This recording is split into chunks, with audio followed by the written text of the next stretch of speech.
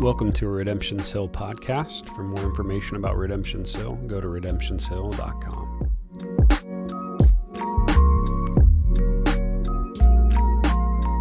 Hey, good morning. I didn't do as good as my transition there as usual. So, hey, good morning. I'm really glad that you're here this morning and excited to get into the Word. We have had a great stretch here. Let me start here. My name is Garrett. I am an elder here at Redemption's Hill, and I have the honor this morning of bringing the Word. And as TJ mentioned, and actually the elders this week and our families were able to celebrate just God's faithfulness. We talked and thanked God and celebrated the different voices that we've had over the last 8 or 9 weeks preaching. If you've been with us, you know it's not uncommon while thankfully TJ does most of the preaching and leading here. It's not maybe uncommon for you to see Blake or myself up here, but it's just been such a blessing to have new voices step up that want to hear from God and serve the church and have done just a great job leading us well. That was really the celebration that Harrison and Brandon and Clayton, who we've heard several times now, it didn't feel like just a week that TJ was off, right? It wasn't anything that was mailed in. These men stood up here and in their own voices truly delivered a word that we needed to hear and spoke with authority, and I'm just so grateful. So again, I want to commend you guys who have done that. Thank you so much. But this morning, we are going to be closing our Advent series. This is our final week of Advent, which has really just been a much-needed blessing for me personally these last few weeks. My soul has needed to hear of God's peace and His joy and His hope, and this morning, His love. But I think this week I've really been wrestling a little bit, to be honest, with the idea of Advent. You see, I grew up in church. I've shared this with a lot of you before. I am a preacher's kid, so I was there all the time. When the doors were open, we were there. A lot of times when the doors weren't open, we were still there. I grew up in church, but Advent wasn't something that we did growing up in church. It's just not something that I was used to really until Redemption's Hill, and it became kind of a priority and felt the need to look at. So if you're unfamiliar with Advent this morning, let me just real quickly explain it to you. It's pretty simple. It's really just 4 weeks on the Christian calendar that that lead up to Christmas. The 4 weeks leading up to Christmas where we talk about God's hope and peace and joy, and this morning we'll be covering love. And what it does is the idea that it points or leads us and our hearts to the expectant waiting and preparation of two things. One, the celebration of the nativity of Christ, Christmas, right? That's kind of the main thing that our mind goes to, but also its intention is to create in us this longing and expectation for the return of Christ at His second coming. So I'll tell you what I felt a little bit checked in my spirit this week, and where I really want to start off with and make sure that we all realize, and I realize, that Advent is about much more than giving us just a great Christmas morning, right? It's much more than giving you a great holiday season, and it is much more than just Christmas cheer, right? If Christmas cheer was the goal, if we're simply looking for that, then we should look to the words of the theologian B.T. Elf, who says the best way to spread Christmas cheer is singing loud for all to hear. I'm so glad you guys got that. But it's about more than that, right? More than Christmas cheer. But while Advent can and does prepare us to have a great Christmas celebration, its power and its impact should lead us beyond this coming Saturday morning, right? It has a power that can carry us beyond December 25th. So that is my hope for us today, is that as we close Advent, that we and myself, I'm preaching to myself this morning, are able to set our hearts on a peace and a hope and a joy, and this morning a love that carries us to Christmas for sure, but emboldens us and empowers us to a faithful walk beyond December 25th. That is my hope for us this morning. If you would, open your Bibles with me to John, the 13th chapter.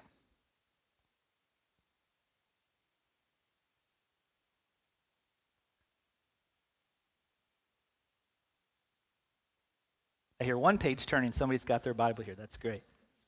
If not, we'll have it on the screens. John 13:1, this is where we're going to spend a majority of our time this morning. Now, before the feast of the Passover, when Jesus knew that his hour had come to depart out of this world to the Father, having loved his own who were in the world, he loved them to the end.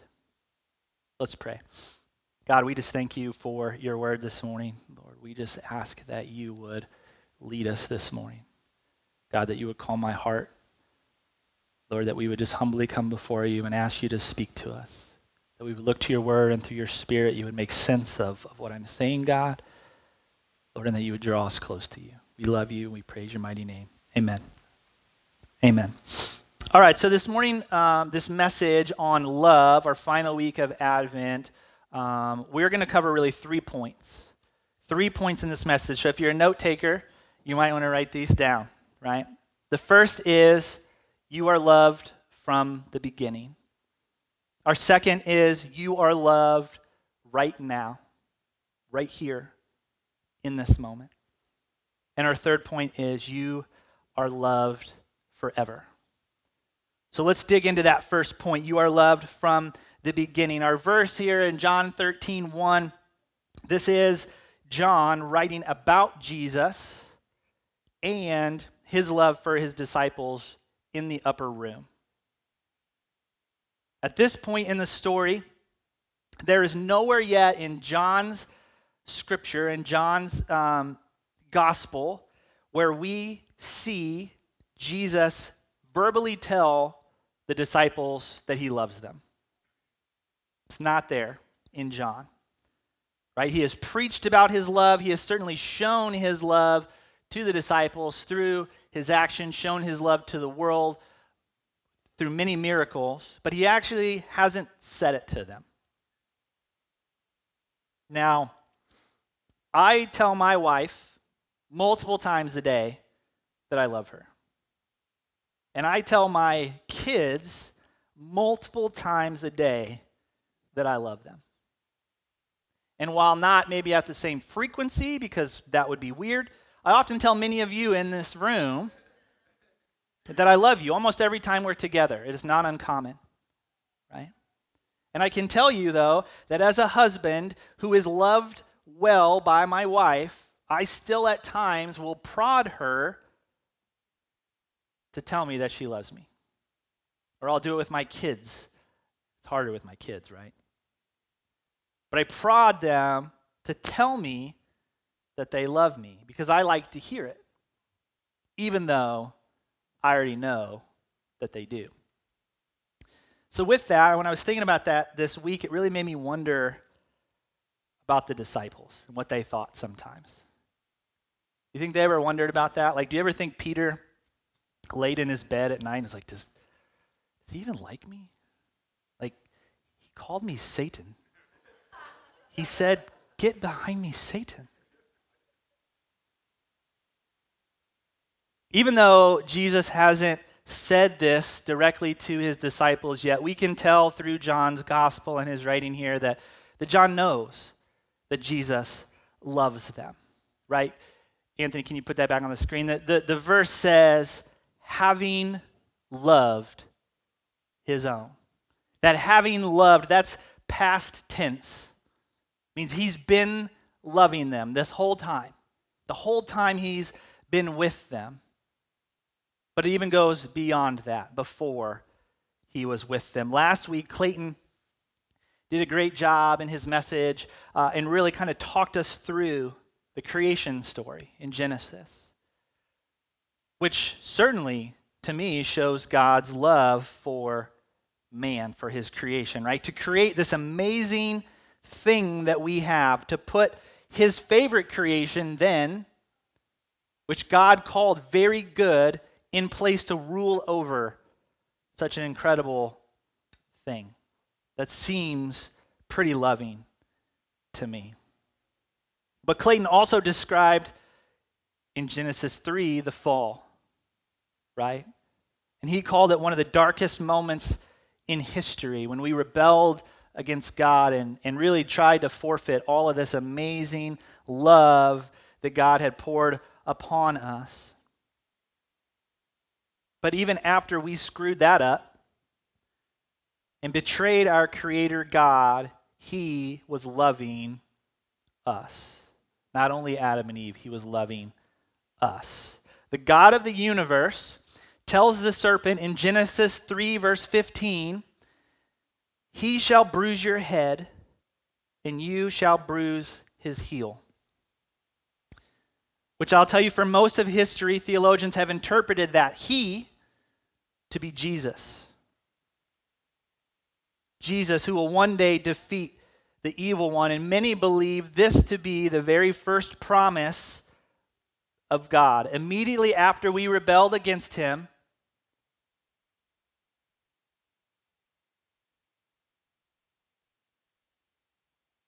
that he makes this promise that he will send one who will actually be himself to redeem the treachery of his created man and one day allow man to again have the perfect communion with God. It feels pretty loving to me. He didn't need to do that.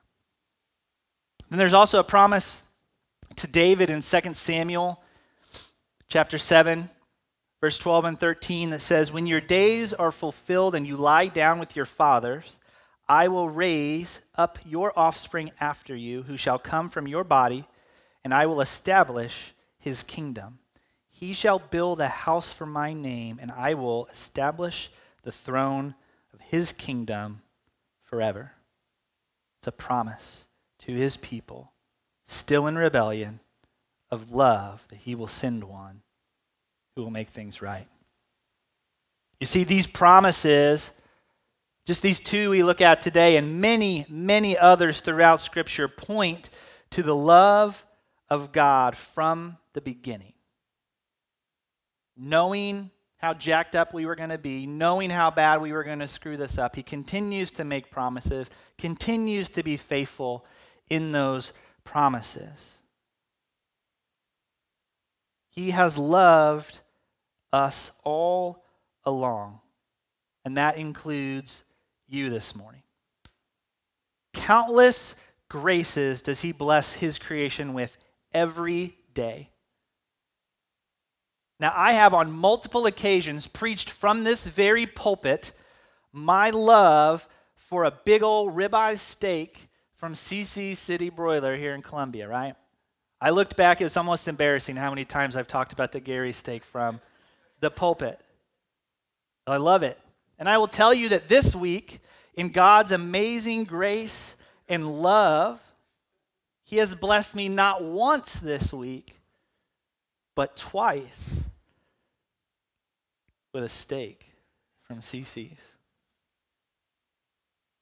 And I will tell you that at those moments, it was clear to me an evidence of God's love that he would create such a thing for me to enjoy. And not only that, created incredible people that I truly adore and enjoy their company, that I was blessed with while enjoying such an amazing grace that he poured upon us. I felt his love in those moments, and I have witnesses that can attest to me saying, this is an evidence of God's grace right here, this bite. Thank you, God. But evidence of his grace and his love for us, regardless of how you feel or what you feel your standing is before him right now, is evident all around. Just look around. You will see God's love for us everywhere. That beach, that mountain, that trail, that coffee, that friend, that experience, whatever it is. is a common grace provided by a God who has loved us from the beginning. From the beginning, all along, God has loved you. Point number 2, you are loved now.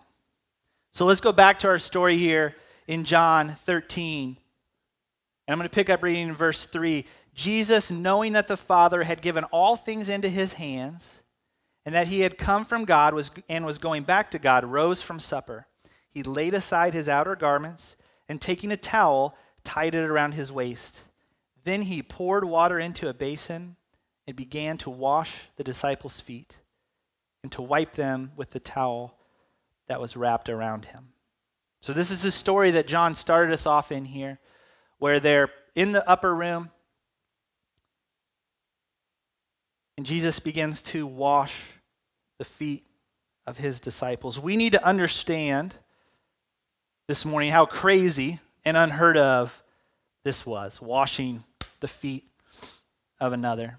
This was a task that was so degrading and just gross that not even Jewish slaves were required to do it. Like the Jews didn't even make their own Jewish slaves wash their feet. That would have been forced upon the Gentiles. But here, we see Jesus is at what we often call the Last Supper, knowing what is coming, knowing the cross is near, washing the disciples' feet, tenderly showing his care, demonstrating his love for them. He humbled himself and washed their feet. And as readers, we would assume in this story that this means that he would have washed Judas's feet as well. We would assume that Judas was included, who the scripture tells us that Jesus knew was about to betray him. But Jesus, still knowing what he was going to do, knowing his current situation, offers a washing. Offers to wash the feet of the one who he knew in his heart was going to betray him. I find this to be a really scary warning here in this part of the story.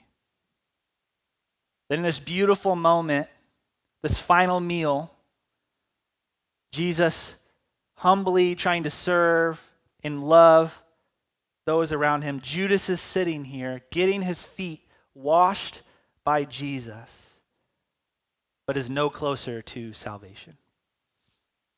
He isn't washed in the way that counts. He is just interested in his own way, and he's just there for dinner. He just wants the benefits, right? So the warning for us in that we need to hear this morning is to say that Christ loves you today, right now, just as you are, while true, is not to say that his love doesn't change you.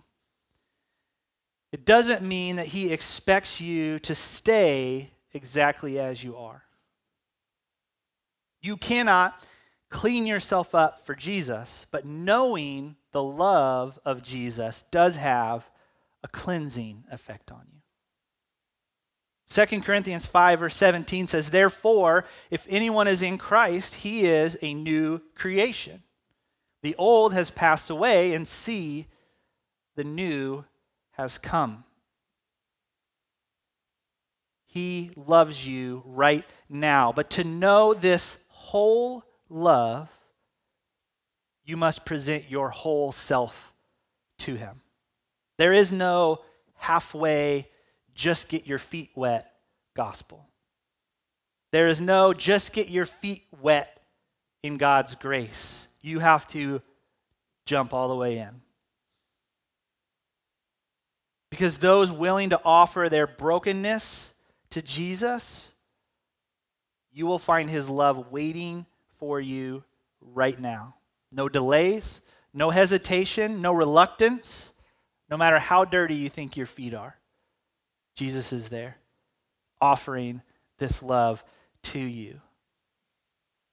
Because John tells us that he loves his own who are in the world.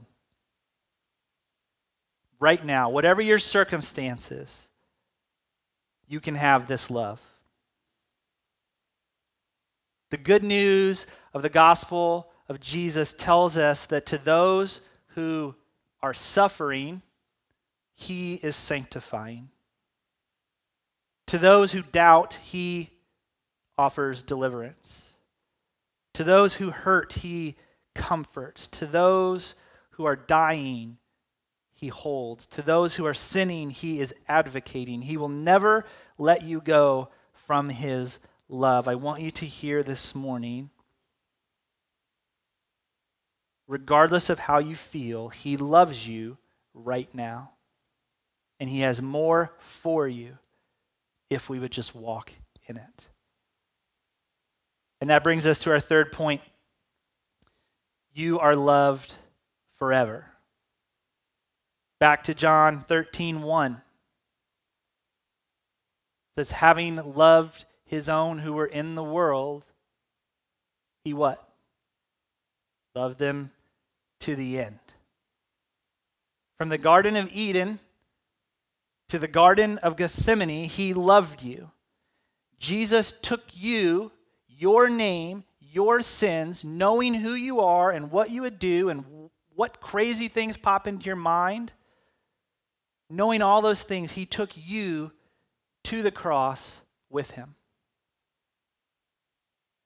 Paul David Tripp says this. He says, Jesus didn't purchase savability on the cross. He took names to the cross. Jesus loved you to the end of his earthly life when the wrath of God that you and I deserve, right? Because the scripture calls us children of wrath. That's what we deserve. He took that upon himself. That was poured out on him. He finished it for you because he loves you to the end, forever. Your sins, my sins, they went into that grave with him. And though your sins stayed in that grave, his love for you didn't. His love for you came out. Thank God, right? We celebrate the resurrection. His love came out of that tomb. The person you were with those filthy, dirty feet is washed by the blood of Christ. Last week after Clayton's message, my family, we went home and we sat down at the table for lunch. And Katie prayed for our lunch. And as she was just thanking God for Advent and the message and his peace, she said this. She thanked God for Christmas. And she said, and thank you that Christmas leads to Easter. And that opened up this really kind of cool conversation where as soon as we said amen, the boys were like, huh? What do you mean? And then I got to listen to my wife really faithfully disciple and love our children, talking about, hey, we can be so excited about what we're going to celebrate, the birth of Jesus. But the excitement goes beyond Christmas morning. Because of that, we get Easter. And while that was the darkest time, when our Savior had that wrath poured out on him because he loves us, right? We also celebrate that he rose, that he conquered sin and death. His reign and rule lasts forever, and so does his love for you. Because of Christ's resurrection and ascension to the right hand of God, you are loved from the beginning to now, all the way to the end, for all eternity. Band, you guys can come back up.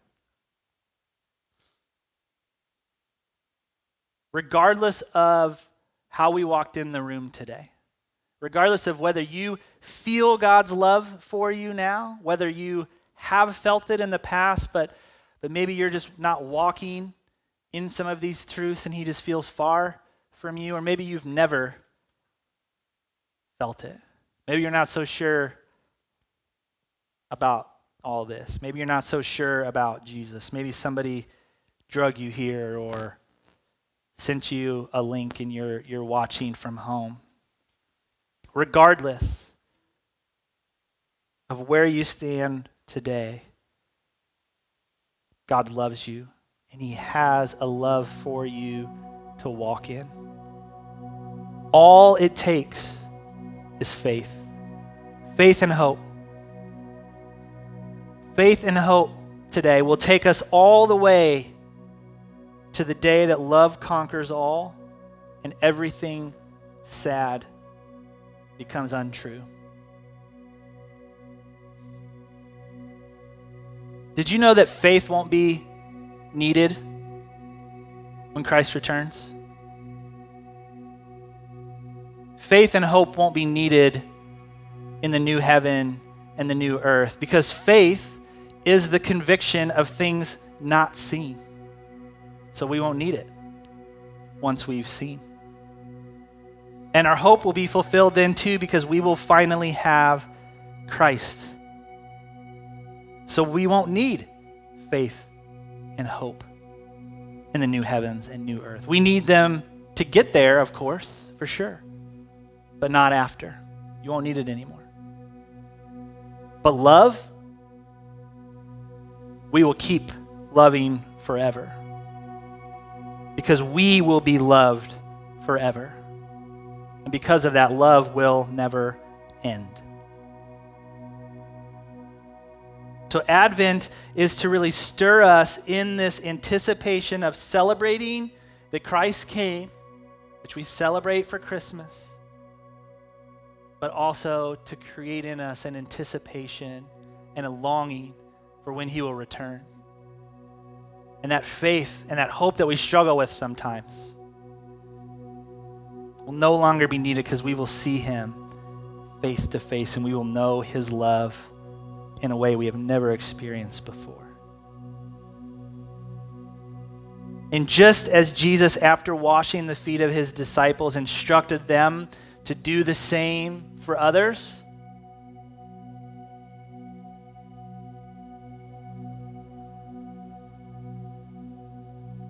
so this anticipation should lead us to love others through action, to humble ourselves like Jesus, to love and serve those around us, and to reflect God's character to the world around us, and proclaim that our King is returning.